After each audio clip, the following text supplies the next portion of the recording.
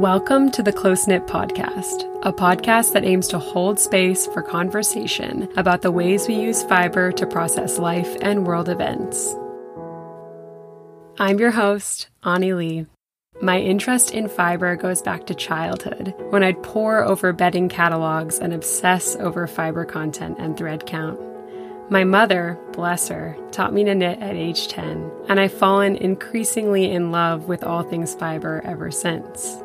I started the Close Knit Podcast in 2016, and I've had the pleasure and privilege of speaking to over 50 incredible people since then. On this podcast, you'll hear from all kinds of folks who share a love of fibers, from full-time practicing artists to those whose main practice is mending their garments. I'm interested in hearing and sharing as many people's stories and experiences with fiber as I possibly can, because I believe each of these unique stories is powerful and teaches us more about how humans use fiber to make sense of the world around us. This podcast is supported by a very special community on Patreon. Pledging just $5 a month there helps me keep Close Knit up and running by covering hosting and streaming costs and paying my wonderful editor. I cannot thank you all enough for your support, as it's what enables me to sustainably continue this work. So if you've ever enjoyed an episode, please consider pledging your support at patreon.com/closeknit. That's www.patreon.com/closeknit.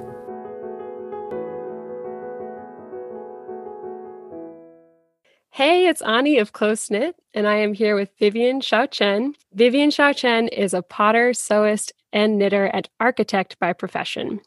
The order of that list changes frequently.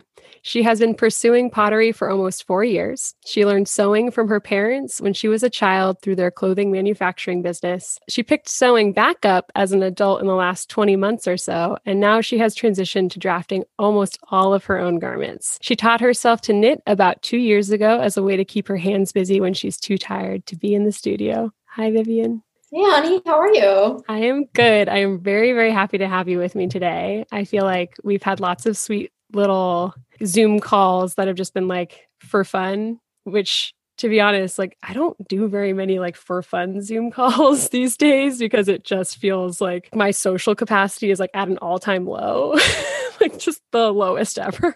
Yeah, totally. Same. I mean, in some ways, working from home has been such a gift because I'm so introverted and it takes a lot out of me to like socially interact. So yeah, yes. Totally. 100%. I feel the same way where it's like, I think back to like my pre-COVID life or how I had to be just to like go to my job and stuff. And like, I had to get up at like 6:30 in the morning. I needed to like get on my bike to get down to the BARTs, which is the train over here. And then like get on the BART and be on the really super crowded BART, like,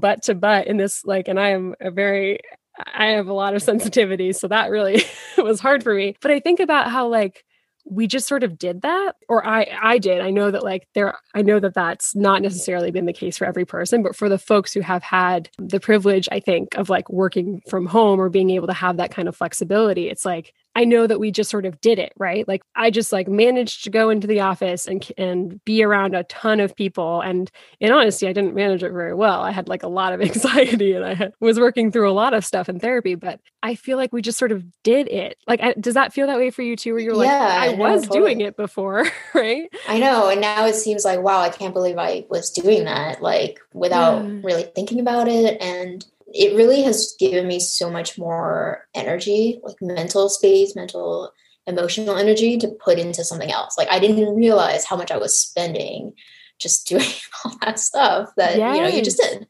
Yes. Yeah. It's been a conversation between my partner and me because I feel similarly where like I'm really introverted. I have like the ability to be extroverted when it's necessary of me, like when it's required in the social setting. But in general, like I get energy from being alone or with like one other person. And my partner was like, I feel like you just have a little more like emotional energy. And I'm like, I feel like this is a backhanded compliment. You're paying more attention to, that kind of like, I think he's not wrong though, that like not needing to have all of the like interactions with people that are just small, and some of those are lovely. Like I think there's actually something really humanizing and important about interactional, like transactional exchanges. If you're like going to get a coffee or getting yourself a sandwich, and that kind of momentary, like, I see your humanity, like other person who exists in the world. Like totally. There's this like song that I love where the person's like, it's time to go outside, say hello to someone. I also have eyes. Like just this is like recognition of like, I also have eyes. Like it just sort of feels, those little moments I think are really life affirming, like really life giving. But at the same time, when you have to, like, when it's sort of obligatory for you to like exchange words about your weekend with your coworker or whatever, I just sort of like, It's a balance. It's definitely a balance. And now that the balance has shifted more towards being, alone or at home, I'm finding those interactions really sweet, like you're saying, really lovely. And when I'm walking around the city, if I'm running an errand, I'm like, oh, wow, like this is actually so nice. Whereas I kind of take that for granted when I have to do it daily, or, there's other stuff going on when I can't really enjoy it. So I totally hear that. Yeah, I feel the same way. So I'm curious, like now that you're working from home as an architect, like how your kind of daily practice has shifted, and you mentioned kind of like feeling like you have a little more space, like maybe a little more time or a little more emotional space. Like what has that kind of looked like for your different creative practices? Well, so working as an architect, I work a full-time schedule. So our office hours, are like 9 to 6 or so. So I try to stay pretty close to those hours as a guideline for myself, so that I can take maybe 20 or 30 minutes in the morning to work on something else for myself. I tend to have more energy in the morning. I think I've become a morning person as an adult. I didn't think I would be, I think, when I was younger. But I'm so energized in the morning. Like I feel like my ideas just like, I just want to work on them. So even if it's 20 to 30 minutes, I'll work on my next pattern draft or something, just drawing a few things, calculating whatever it takes. And even if it's that short amount of time, I still feel like it's really productive and gives me more energy to go on. And then I'll start my, hours at work and dedicate, that time during the day to work. And I'm pretty good about not working when I'm not on the clock, if that makes sense. So yeah, that's great. Not checking emails regularly after hours, unless there's like something going on. Usually during construction, there's more time sensitive topics. So I might check in then. But even in the evenings, I tend to get more tired after work. Yeah. Most people do, I'm sure. So I've shifted my evening time now to more of the knitting related activities. They tend to just be more repetitive and like more relaxing in a way, because I don't have to think about every action. When you're sewing and when you're drafting, or if I'm making pottery, which I almost never do in the evenings because it takes so much focus. I mean, when you're pattern drafting, you're solving a puzzle in your head. Like you're trying to be like, okay, if I move this line, it affects this. And so you're just always, doing these mental gymnastics, which I tend to not have the energy to do in the evenings anymore. So yeah, just recognizing that as part of my daily flow, like energy spending. Yes. Has been really nice. Yeah, I actually relate to a lot of that, of feeling like my brain kind of works the best first thing in the morning, and feeling like I want to give at least some of that good brain juice to my like non-day job. Yeah, totally. Like I see around me, and I imagine that this is the case for architecture, only just from the folks I know who've gone into architecture, where like the expectation is pretty high of like your work output and how frequently you'll be switched into your work mode, even though like you're supposed to, quote, quote, just be working 9 to 5 or 9 to 6, like you're supposed to be working a 40-hour week or whatever. But just that, like sometimes that expectation that you'll be continuing to check emails or continuing to be available. And I think it requires like quite a lot of discipline to be able to be like, great, I know I produce good work, and I know I'm like, if you're on time with your deadlines and stuff, like to really close up at the end of the day and be like, this is time for me to do something else. Mm-hmm. I will say I'm pretty lucky to work at a firm that respects those boundaries really well. They also encourage us to pursue our extracurriculars, like whatever we're interested in. And it's been so refreshing because in past jobs, I've always had to hide that I do these extra things outside of work because it makes me feel like, or it makes me seem like I'm not 100% invested in work, or I'm distracted. Yeah. But I've never had that feeling at my current job, and I'm so grateful to have that kind of support, even from my professional circles, you know? Yeah, that's awesome. And I'm glad, I appreciate you mentioning the fact that, like, you know, it also requires that your employer is respectful of boundaries. But I think it's just so wild that there is at all the expectation that it would be like, oh no, work is the only thing I care about. Like, I'm not a person. I know. And some firms really are like that. And I have experienced one like that, and I didn't last very long in that environment. And I have a lot of friends who have had, you know, bad experiences in architecture. It's a shame because it's a really rewarding field and you get to do really interesting things, but just the work culture sometimes can be really difficult. Yeah. I mean, I remember seeing it with friends who went into architecture in school because I did a like science degree and we would be in the GIS lab, like doing mapping stuff, which was in the architecture building. And I remember just like witnessing architecture students who were just sleeping on a table because they'd been there all night. And I was like, oh my God. I know. Oh my gosh. I'm laughing because it really is such a bonding boot camp experience. You totally bond with your architecture class and classmates. It's so intense. Yeah. It's interesting stuff like that. I feel similarly about the experiences that I had doing like running, like I ran cross country and track and that sort of stuff. That kind of like, I don't exactly want to call it trauma bonding because that feels maybe invalidating of like traumatic events. And I don't want to state it as that exactly. Like, I don't want to overstate the impact that like doing something really hard together has, but it is like you bond over this, like we like survived something that was really hard together. And I like feel really mixed about that as a thing. Yeah, absolutely. But yeah, I appreciate too you mentioning that like 20 or 30 minutes is enough time to like have a little bit of space for a creative practice. I think there is something I like talking to people about on the podcast is how they structure their lives, particularly people who are structuring their work in such a way that maybe they're not trying to monetize their like quote side hustle or this other part of or, you know, maybe they are, but it's not like a big part of their monetizing, like their income stream. So I appreciate hearing from people how they kind of structure those different pieces of their lives, you know? Mm-hmm.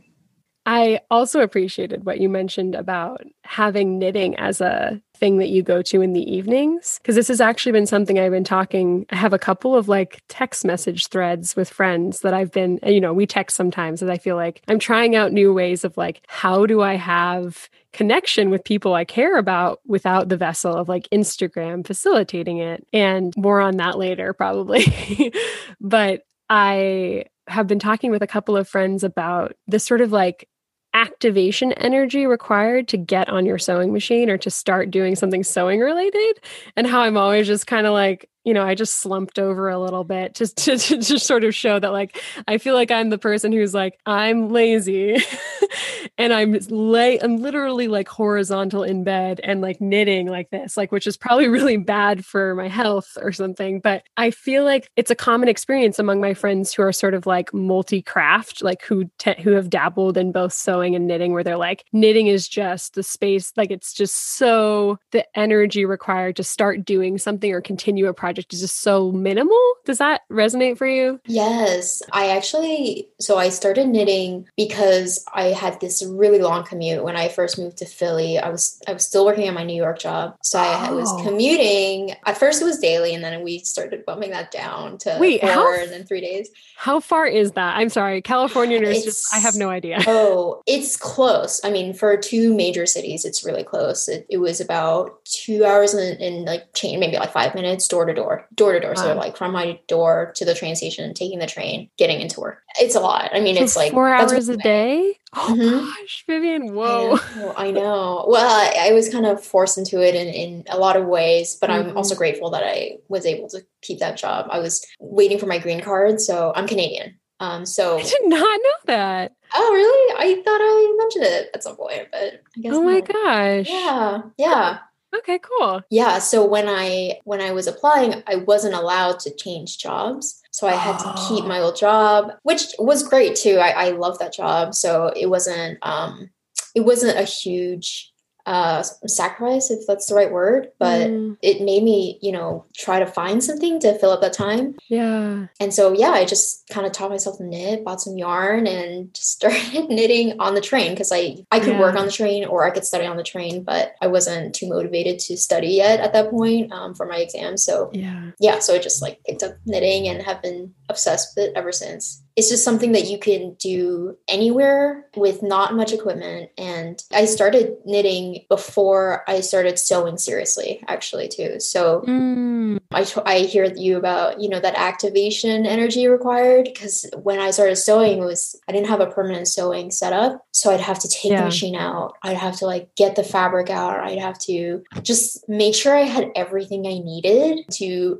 have a productive quality sewing session. And I just remember comparing that to knitting and being like, I could do knitting anytime. Like I could do it for 5 minutes and make progress. Right. And you can just like pull it out of a basket or like a bag and be like, now I have a project. Now I'm working on the project. I want to know, like, do you remember what inspired you to start knitting? Was it just like, I have free time, this makes sense to me? Or do you remember there being like a project or something you saw in the world that you were like, I actually want to make that thing? I don't know if it was one thing. I had a friend at work who had knit a scarf, and it was in Tribeca. So Pearl Soho was 2 minutes walking from the office. Oh yeah. And so myself and a friend, like we used to just walk by Pearl Soho frequently and just like, and one day I was like, let's just go and get some yarn. So I just like walked in. I didn't know anything. I knew nothing about yarn. I mean, we bought a skein and they were like, oh, do you need us to wind that? And I'm like, yes, absolutely. And I had no idea what she's talking about. And I see her doing this like umbrella windy thing. And I'm like, wow, this is like beyond what I understand right now, but I'm sure it's gonna be fun. But yeah, I remember it was Brooklyn tweed shelter yarn. I know. And now I'm like, first thing I picked up. I don't know. I was just drawn to like the rustic quality of it. And I didn't know it at the time, but I am really drawn to those kind of qualities in yarn. Do you remember what your first project was? Yes. I wanted to knit a hat, but flat, because I could not wrap my head around knitting in the round. Yeah. So I mean, some people start with knitting in the round and I'm like, okay, power to you, but I would not have been able to do that. I could not understand it. So I was like searching the internet for a flat hat pattern. I found a random free one and, I just started learning from that. Yeah, I periodically look those up these days just out of curiosity for like thinking about teaching other people to knit, because I feel like we teach people to knit scarves oftentimes as their first project. Yeah. Exasperation, right? Like your hands are like up at your head because you're like, why are we teaching people something that's going to be like such delayed gratification and such a cost investment? Like it's so many things. And it's so that make no sense. I have nothing against scarves. But knitting, I've never knit a scarf. I've never knit a blanket or anything like that because I feel like it would just be so boring. Yeah. And I think it's like I do think there's something to having somebody just kind of go. Just kind of like, I feel like when I was teaching, so I've tried out a lot of different things to try to like teach the basics of knitting, but also give something that people want to take away and that feels useful. Like it's a really hard, I feel like it's actually a pretty tall ask to like have a project that is like useful, that is enjoyable to make, that is like not very expensive. There were all these things I was trying to factor in when I was trying to teach classes so that I could do it in a way that I felt was like affordable enough, but that also paid me anything, just all those things. And I used to start people on like kind of the basics of a scarf. And I liked seeing people kind of just not everybody felt this way, but eventually after about an hour, a lot of people, you could see them just starting to get it. Like the penny would drop a little bit and they would be like, because I only ever just taught like garter stitch. Just like, I was like, you only need to know this and one other stitch and you can do everything that you ever want to do in knitting. And everybody was like, what? That's not true. And I was like, it's true. You'll get there eventually. Like everything is just a combination of knitting and purling. Like you already know knitting. All you need to do is learn purling. Like, you know, I feel like people are just like so mind blown by that concept. I was mind blown. I was like, there's no way. I still am. Yeah. I know. My partner is often asked, like, is there another, like, could there be another stitch? Like, is there anything besides knitting and purling? And I was like, I don't think it's possible because it's like you either enter the front of the stitch or you enter the back of the stitch. Like, there's no, everything else is just like a combination of doing those things or like knitting two together or, you know, kind of using the stitch to make another. And I've tried to conceptualize of this and whoever the fuck thought of this, like I should really read more about this. Actually, I have no idea who like came up with knitting or if it was like, I also wonder if it's a bit like a running stitch where like lots of different cultures around the world were doing their equivalent of a running stitch, like sashiko in Japan and like, you know, running stitch, what we called it in like the UK and in America. I like wonder if knitting had that same kind of thing, but I'm getting really tangential here. I've tried a lot of different things to like figure out how I could give them something that actually would be useful. And I prefer to knit with wool. Like I love the elasticity of wool. So I've tended to try for wool projects. So like a dishcloth didn't make sense to me because it like probably need to be a cotton one. And I was like, I hate knitting with cotton. So I feel like I don't want to start someone off on this fiber that I hate. And I did a lot of like you knit like a rectangle and then you like leave a hole for your thumb and like make these really, they're not like amazing looking fingerless mittens, but they're like a project that you can do. But anyway, I've looked up a lot of those like YouTube tutorials on like knitting a beanie flat. I feel like there's a lot of YouTube tutorials out there for that. Yeah, absolutely. Now that you've mentioned that, why doesn't someone have, beginner's flat hat pattern? I haven't seen many at all. I mean, I don't look for them, but I haven't seen any of like the designers that I follow frequently. I haven't seen them put one out. So yeah. I often wonder if once you've been knitting for a few years, you kind of just forget what it's like to be a beginner. And I remember being really frustrated by that as a beginner, that other people were just like, yeah, so you just knit in the round and then and they would like talk about things as if it was really obvious. And I couldn't even figure out what side of my work I was on if I was doing stockinette stitch without like getting to the end. Like I would be on the bus and almost miss my stop because I'd be like, I have to get to the end of this row because otherwise I won't know which side I'm on. Like I just couldn't, I didn't know how to read, you know, quote unquote, read my knitting or anything. Like it was all very like pulling from random pieces, remembering random stuff my mom taught me. But again, like all of this was really random. And I remember early on being like, I'm not going to be one of those like, you know, more practice knitters who forgets what it's like to be a beginner. And I totally have. Like somebody will come to me with a knitting pattern. I'm like, oh yeah, doop, doop, doop, doop, doop. This is how you do it. And you know, there's this level of fluency that you sort of start to have with knitting once you've been doing it for a few years that is extremely helpful and is I think part of why you're able to just like pick it up after work and be like, yep, done, did a row, that feels great. I don't have to think about it. But I also think it's like hard to remember what it's like for it to not be meditative, for it not to be fun. Like it wasn't fun when I first did it. I don't know if that was the case for you, but I found it hard.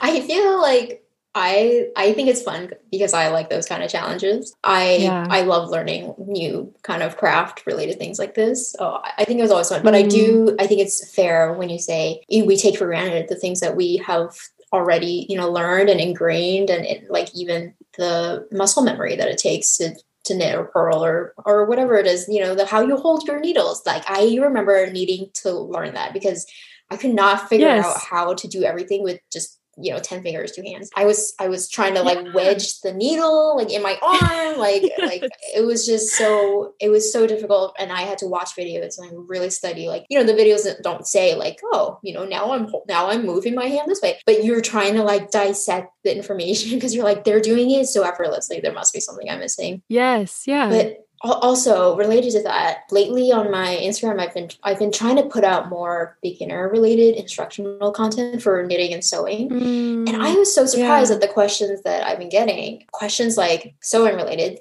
How do I use a pattern? And when I read that question, I was like, oh, I've never even thought about that as a question. I thought you just buy it and open it and you you cut the pieces. I mean, to me, it's second nature.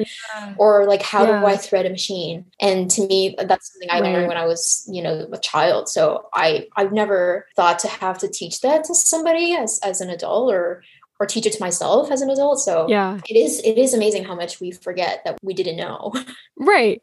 That you just take for granted as being like something you can just do because it's quote unquote simple. Yeah. I try to think a lot too about like not calling things easy or not saying like, this was so easy, you can do it. Like I want to encourage people to try things, but I also want them to know that it's not all easy. And like, it's okay that it's hard for you, or it's okay that you're struggling with this part of it, or you don't like part of it. Like, I think sometimes I get caught up in looking at other people making things and like doing things that are technically very complicated. Like the Baba sweater, for example, people just like, I read the stitches. I'm using lots of air quotes here. Like I read the stitches. This, Grace, for example, I am like so mind blown at how somebody just looks at a garment and is like, cool, I made it. Like I just understood where the increases needed to go. And I can sort of read my knitting. I have been knitting since I was 10 years old. I didn't know that. Like, that's amazing. Yeah, like on and off. So I mean, really probably like 10 years of like true solid, really spending time knitting. But like, there's a lot of stuff I don't know how to do. And it's in part, I think, just like how my brain works. It's also in part that I like just it feeling easeful and attainable and like something I can just sort of like mindlessly work on. But there's all these things like that that a lot of people don't know how to do. And it's not like, they might feel easy for one person, but they might not feel easy for another person. And I don't know. I have trouble with that because I do think it's important to be like, this is beginner friendly, but like, how patterns will have like advanced beginner and then you'll read what the actual things are. And you're like, oh, so you want me to install a zipper and a button and an eye hole and use interfacing, like, advanced beginner can like, and I'm like, that doesn't feel like it's attainable at all to me at all. And it's sort of interesting that we like, I don't know if there's ever going to be sort of like a standardized craft difficulty level rating system, Yeah, I mean? Absolutely. It is so deceiving sometimes when you watch somebody do something really fast on social media and you're like, oh, that seems easy. They're making it look easy. But I mean, you're not seeing the years of experience, all the failures, so many failures. I mean, things come easily to me because I've failed so many times, and now they're easy. But I mean, when I'm failing, it's miserable. I mean, I can show you so many horrible things that I've made, and sometimes I'm like, oh wow, I just wasted this fabric, or like, oh, I wasted this or this material. But it's a process. It's more a process that's rewarding in learning about it, and not so much in getting that final result. I think so too. I feel like I've read things before where people are like, are you a garment knitter or a process knitter? Oh. And I think like, it's sort of like people try to like put you into camps. I don't know. I think humans often try to like, make boxes and make it easy to understand you as a person. Like, I am a process knitter, therefore I only care about the process. But I think there's like different sort of motivations depending on the thing you're working on and the need at the time that it fills. Like there are objects that I have made that I look back at and I'm like, that was purely because I needed something to pour grief into. That was like at a time in my life when I was really sad about something and I just needed I needed like a companion during that time that I didn't have to talk to, that I could just sort of like stitch away on. Or like I saw that thing that I really wanted to buy and didn't have the money for or whatever, and tried to make that thing, like it's sort of, I think sometimes there are like garments that you're like, the end result really matters to me. And I really want to get it exactly looking like this specific image in my mind or thing I saw on the internet or whatever. Mm-hmm. Yeah, absolutely. I feel like that is part of the motivation for me. It definitely helps to structure the problem solving of it for me. the reason why I like to draft my own garments is because I enjoy that problem solving part of it. It's very much related to architecture, so my architecture work. You have a design intent, and you need to figure out everything technical and practical that you need to achieve that design. So the problem solving aspect of the process is what I think motivates me the most. I don't tend to repeat knit patterns. I generally tend to gravitate towards maybe a new technique, a new construction method, a new maybe yarn combination even that could produce a different fabric or require different kind of handling. So I do tend to, only work on new to me processes. But definitely having that end goal of a certain idea of a garment is part of it. But it's hard to make that the whole goal because it almost never turns out the way I think it will. Almost never. Like I can't think of a single knit where I'm like, this is what I'm making. This is exactly what it's going to look like. It's really hard. And I think I would set myself up for a lot of failure if I did do that. So it's been helpful for me to, frame it as a process more than as like, and now I'm going to have this amazing closet, Yes. I think that is such an important point. And it's, for myself, it's only been I think it was actually only in knitting the like Oslo Baba inspired sweater that was inspired by your sweater, where I was like, oh, the pattern is a template. The pattern is just to give me enough structure so that I'm not feeling like I have to flail around with the math, because the math is not the part I'm interested in for the most part when it comes to knitting. I just want something that will give me the bones of the garment that I want to make at this point. And I feel like that was the first time that I was like, oh, I'm going to just not. I mean, it was very helpful that you had written your notes to be like, she left out the side shaping. Oh, great. That gives you, I can kind of imagine that probably leaving out the side shaping would give me a more boxy fit, but it was helpful to have somebody else have like gone that path before so I could kind of see it done. I think it's really interesting thinking about the way that the knitwear community works and that like knitwear design works, in that it's like a person designs a thing, it's made really specifically, it's made in a very specific yarn. And if you want your thing to look even remotely like that thing, it's like you kind of have to get that yarn. I just didn't know any of this stuff until I started working in a yarn store, and they were very like, you have to buy, it was like a very wag your finger kind of a situation, which I found honestly in a lot of yarn stores, where it's very kind of like, didn't you know that you needed to do this to do that thing?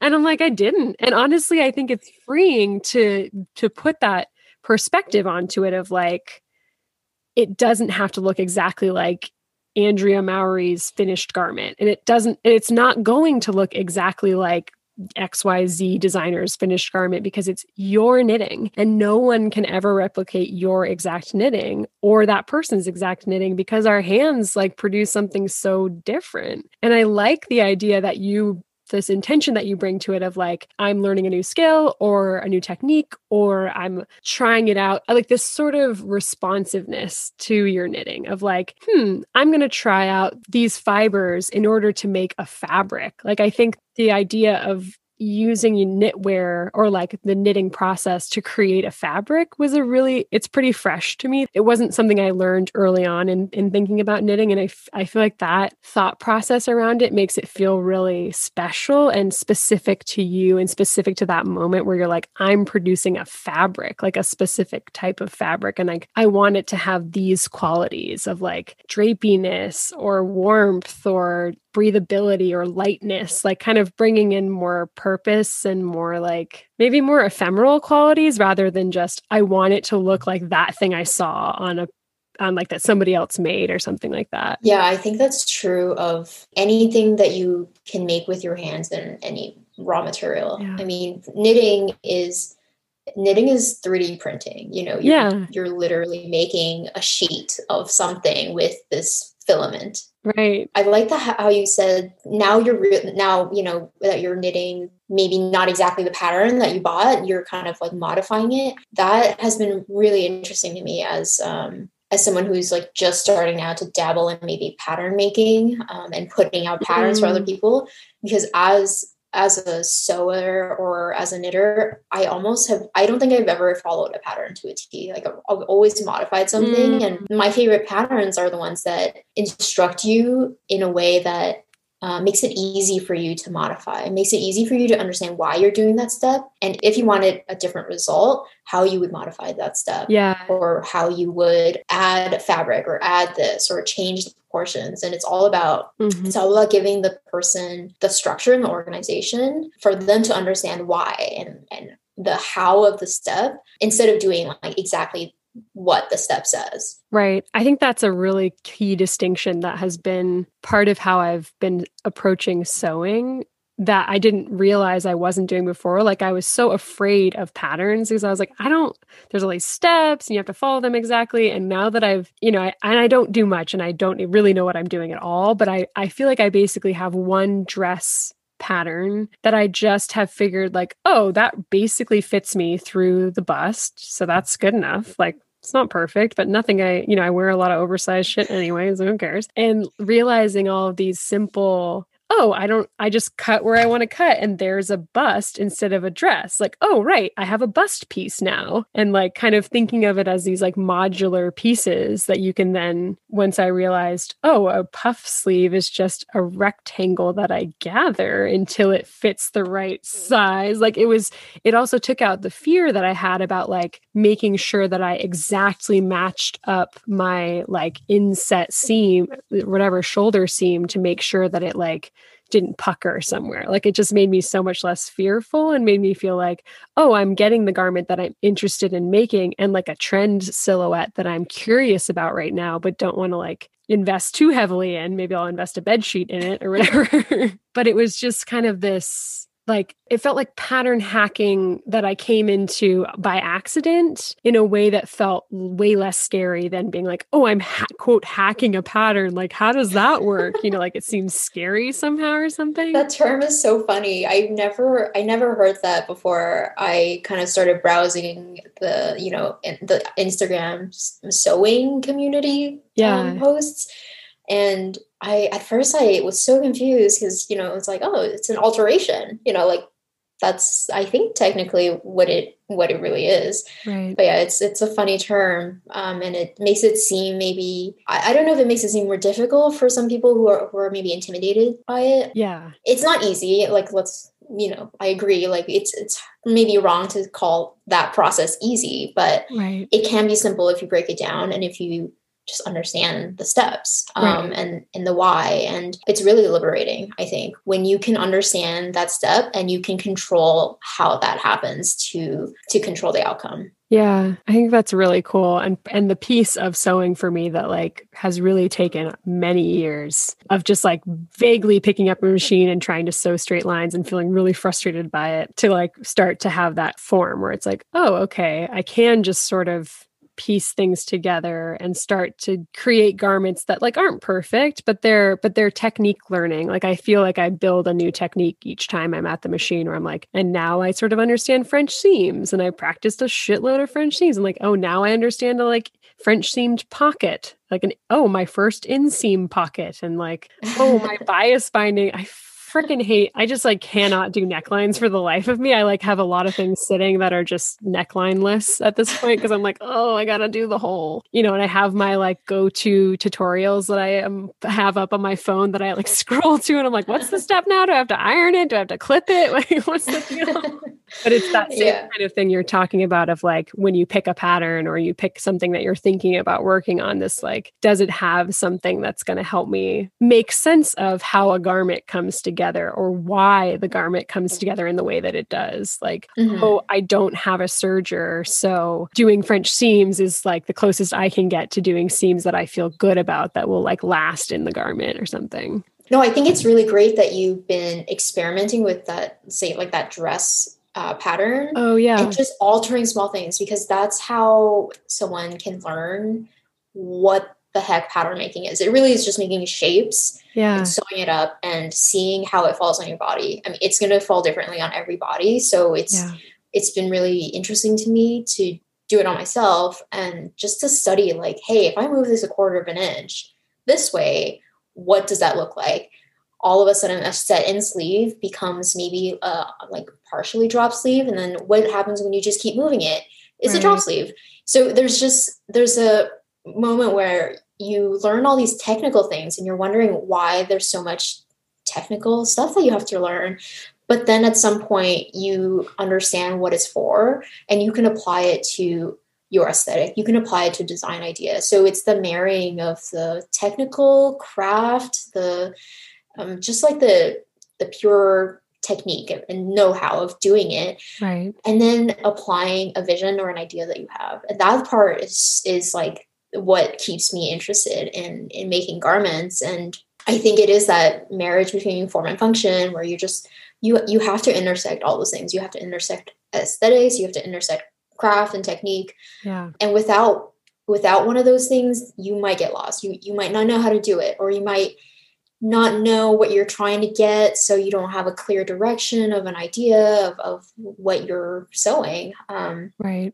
I think that's how I relate all of the things that I do together, like pottery, right, knitting, sewing, and even architecture. It's that intersection of something needs to function, something needs to look good, and you have to know how to do that thing. Mm-hmm. I find I kind of lose interest if any one of those three things are not there. I don't know. I don't know why. I mean, it's that spatial quality of like function and form. I don't know why that attracts me, but it really is. I mean, for example, like quilting, I love quilts. I think everyone's going through this quilt phase right now.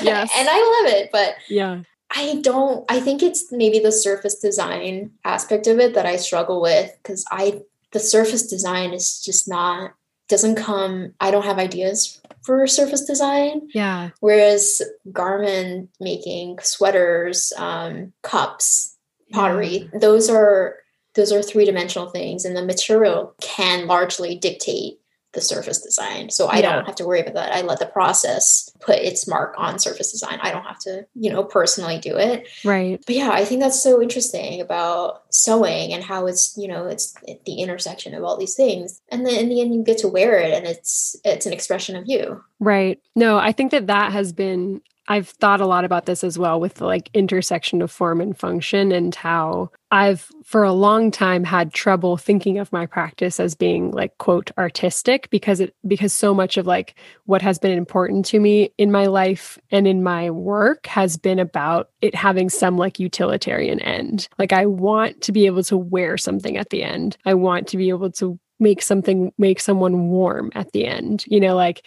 this kind of, I actually do believe that there is like art in utility. Like I do think that there's something really special and important about that. And I absolutely don't think that like devalues craft at all. Like I think I think it adds to it. Right. Like I think that that's actually really important, but it also is this interesting thing of like, I sometimes feel like I bubble my work into being like, it has to have a form or like it has to have a function. And if it doesn't, like I'm trying to pull back some of that language so that I have a little bit more room for play of just like, I don't yet know how to make this garment, but I'm going to put these pieces together to see what happens. Like, I think sometimes I want to peel back some of that for a moment. Like, I think the ultimate goal of having it have function is important to me, but allowing for some spaces where there's a little bit more playfulness and just kind of experimentation to get to a point where you can make something functional. Like that sort of that kind of like space of like, have the idea, but I can't quite execute it yet feels like, that feels important too. Totally. I really struggle with giving myself that space to play. I really struggle with it. I feel like when I have an idea, I want to know right away how to do it. And it's kind of difficult for me to just play, explore. Yeah. It is important though. I'll have to send you, I think I've quoted this Ira Glass thing like a million times on this podcast. So apologies to anyone who has listened to this for a while. But Ira Glass kind of talks about having good taste, basically, like being a person whose taste is, he's like, your taste is solid. Like, that's why you're here. Like that's something it's going to be good, but you can't quite execute it yet. And he's talking about it within the context of like his radio production, and that he knew like he was onto something, this like storytelling thing, but he didn't know how to produce produce radio in a way that was compelling. And he was like, just keep at it, like keep doing it, keep making your work. And one day you will be able to like fulfill the vision of like what you aesthetically thought you could produce in your brain, but couldn't quite translate through your hands. And I wouldn't say that like for me, I feel like, yeah, woo, done. Like I can totally fulfill my aesthetic vision through my hands or my work or whatever. But I do feel like, especially in looking back at the work I've made over the years, that I can see the like through line of like aesthetic building and like the craft technique building on top of that aesthetic to a point where I'm like, I am really proud of that thing I made, or that does look a lot closer to what I was envisioning it might look like, you know, like, yeah, I think there's obviously still room for like, that didn't really match what I wanted at all, because that happens a lot too. But that kind of willingness to be disappointed in your own work for like a long period of time, because it's not measuring up to the vision you had in your brain, and like doing it anyway, being like, I'm not yet good at it, but I'm going to keep doing it, you know? That's an interesting story. And I totally relate to it, because before I started seriously doing pottery, I should show you the like the mood board images or like the inspiration images I would collect and be like, I love this pot, I love this cup, I love like this. And they look nothing like what I make now. Like absolutely nothing. Like I thought my style or my aesthetic was a certain way, but I couldn't physically output that for some reason. I just couldn't. It just looked like somebody else's work, or it looked like I was trying too hard, or that's how it felt to me. Right. And slowly, very slowly, I felt like, you know, when you make, I think pottery is especially relevant to this idea, to this process, because it is very gestural and it happens really quickly. You throw the clay and you can't play with it too much because it'll just collapse. So it kind of has to come very naturally and quickly. And like at some point I just made this mug shape or like this vase shape, and you just feel like what you're seeing is right. And you stop. And I, you know, having an architecture background, I thought that my style was very, you know, straight, rectilinear, geometric, maybe even colorful, or just like very strict. But I couldn't produce things that followed those kind of guidelines. I just felt like it just didn't feel right. Yeah. So it's really interesting to me how my style has developed just from doing it and just from feeling it out and seeing what happens and being like, this feels right to me. I don't know why, but it does. Right. And now I see my pottery as having this language. You know, it's more organic than I ever thought it would be. It's just textural. It's muted in color because I'm interested in light and shadows and texture. And I didn't know any of those things before I started. And similarly, clothing, I mean, I didn't know I would be interested in pattern drafting. I didn't know I'd be interested in linen and cotton. And, you know, I didn't know that stuff until I started feeling like, hey, I really like this, or I really gravitate towards this. Right. And then asking yourself why. I think everyone should go through it. I feel like you just learn so much about yourself when you make something. Yeah. You have to make that decision for yourself. No one's telling you like, use this fabric or use this or do this or make it look like this. You're deciding for yourself, and every decision you come across says something about you and your self-expression. Yeah. I think it's very therapeutic. First of all, I think that's why when I don't have time to make things, I get really anxious and antsy. Yeah. But it also just lets you get to know yourself and build character that way. Yeah. I feel like it echoes kind of what we've talked about throughout the conversation of like responsiveness to the process, responsiveness in your knitting, responsiveness in your pattern making, and like small adjustments as you go, as learning about how you interact with a garment, and then also kind of the aesthetics of figuring yourself out as you're going. Just this kind of like, it's process, it's responsive, it's personal, it's like really specifically personal. Like you can't knit that sweater that somebody else made because it's your sweater, like it's your hands making it. I really like that. I'm really curious to hear about two things that I wanted to touch on. And one of them is kind of your like familial connection to sewing and like the garment manufacturing business that your parents had. Can you tell us about that? Yes. This is so important to me. So when we moved to Canada from Taiwan, I'm also an immigrant. So I'm Canadian and I'm an immigrant.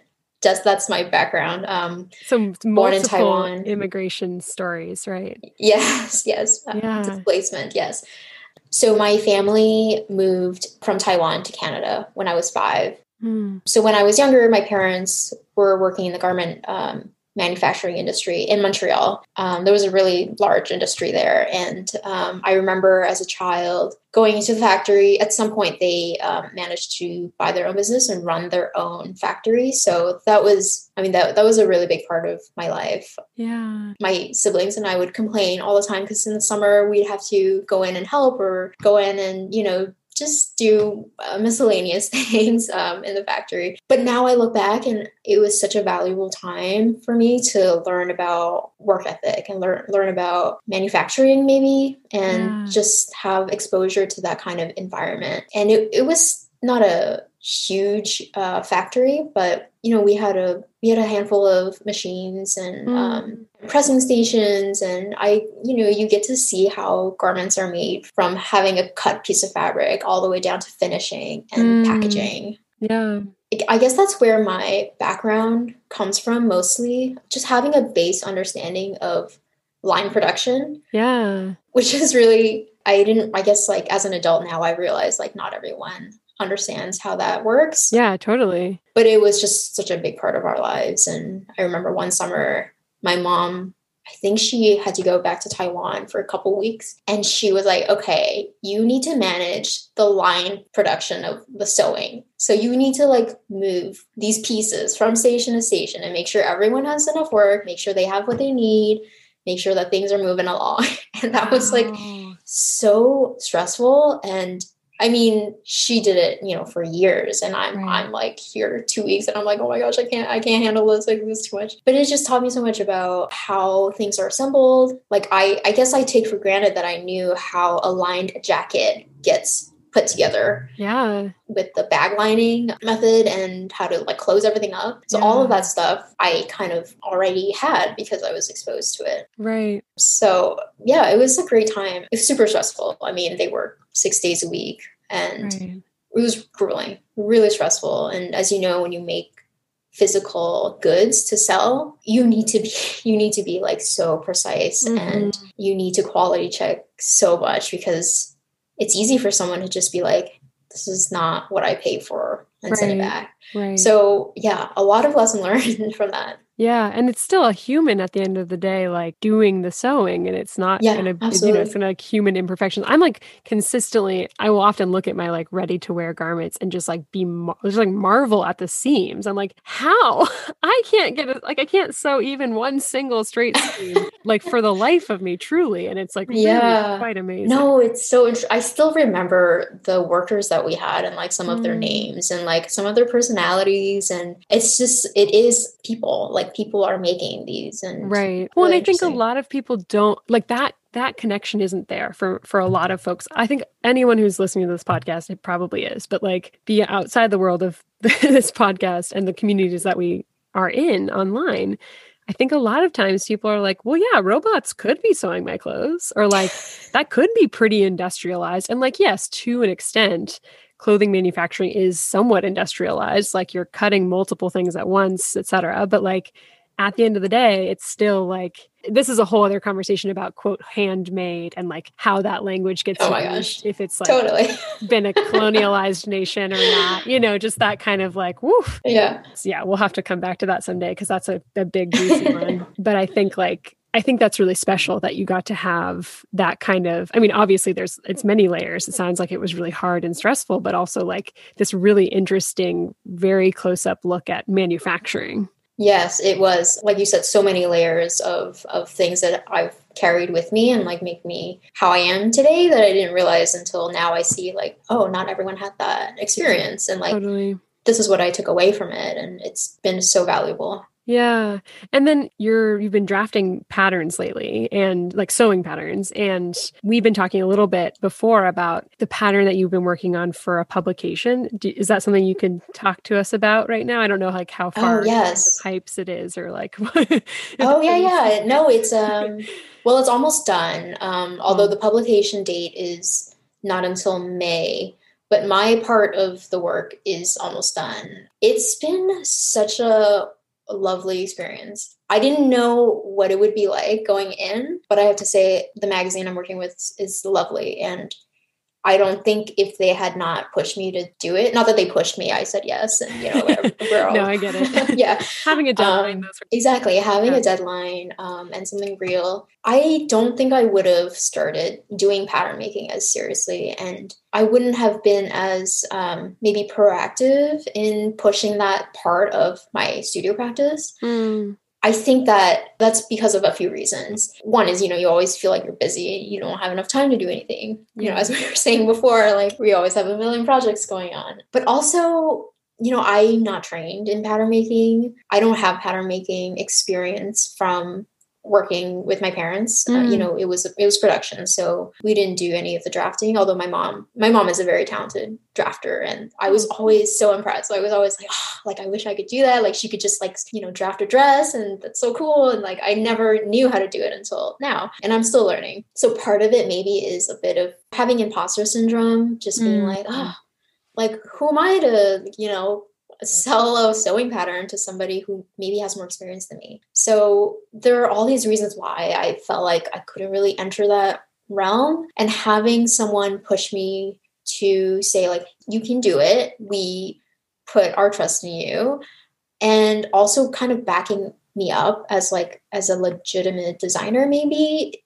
was really special and empowering. And it's made me realize like, I can make sewing patterns. I have drafts that I'm so excited to turn into sewing patterns because I feel like I'm really proud of them. I wear these designs and I feel like other people would too. So it's been a wonderful experience, not just doing this one pattern, but also just opening up that door for future patterns. Yeah, I love that it's like given you that little push to have the confidence in yourself that like, yeah, you can totally do this. And there's nothing that distinguishes you from anyone else who's like decided to self-publish patterns or publish with a publishing house or whatever. I think probably a lot of people would who sell patterns like for a living would probably feel similarly, where they're like, I didn't really feel like I was qualified to do this, and then I just did it, Yeah, and same with my pottery. I mean, I'm not I took a class, a casual evening class, and when I started selling, I just felt like, can I do this? Like, are people gonna want this? I don't know. Right. And then you just put it out there, and slowly you get confidence, and you do it for, I guess I should say, slowly you realize the reasons why you want to do it. And I mean, personally for me, it's just about sharing and outputting ideas and sharing that with people. And I get a lot of satisfaction when, not necessarily when someone wants to buy something, but when someone else gains confidence in themselves by either having a piece that I made or by seeing a story that I put out there and be like, oh my gosh, I've always wanted to sew. Like, you just inspired me like to pick up sewing, or I mean, that's the most reward, I think, for me, to just put out those ideas and share it with people. Yeah, totally. I know that you're very busy studying for exams right now, architecture exams, but in the world of making, is there anything in particular that you're feeling like really excited about, or something you're working on in the near term that you want to share? Yes, I'm working on a couple of patterns that I'm hoping to turn into a digital sewing pattern that people can use. One is a pleated pants pattern. Ooh, yeah. I'm hoping that there might be an elasticized version and a regular waistband version. This is like a new idea, and I'm like, oh my gosh, can I make the same pattern but like different waistbands? I'm not sure yet. So stay tuned. And the second pattern that I'm working on is a sleeveless top. It's very simple. It's a V-neck, and I wear this cut, like almost every day in the summer. So I've been really wanting to share that as a pattern with people. That's so exciting. I also, I'm really excited to see how it turns out to try the like multiple waistband situation, because as a person who pretty much never wears anything but elastic waistbands, just going to put that out there. I'm just super interested to see how that will work, because I think it's really lovely to be able to have something that works for anybody's comfort or body, or how they like things to hold or not hold them. Yeah, I personally absolutely prefer to be unheld by my trousers. Yeah, I think the idea of having the same silhouette but fundamentally different waistband drafting and construction, that was really interesting to me. So I love that. It might not turn out, but we'll see. Yeah, I'm excited. Very excited. Well, thank you so much for being here today. Thank you, Ani. So happy to have you.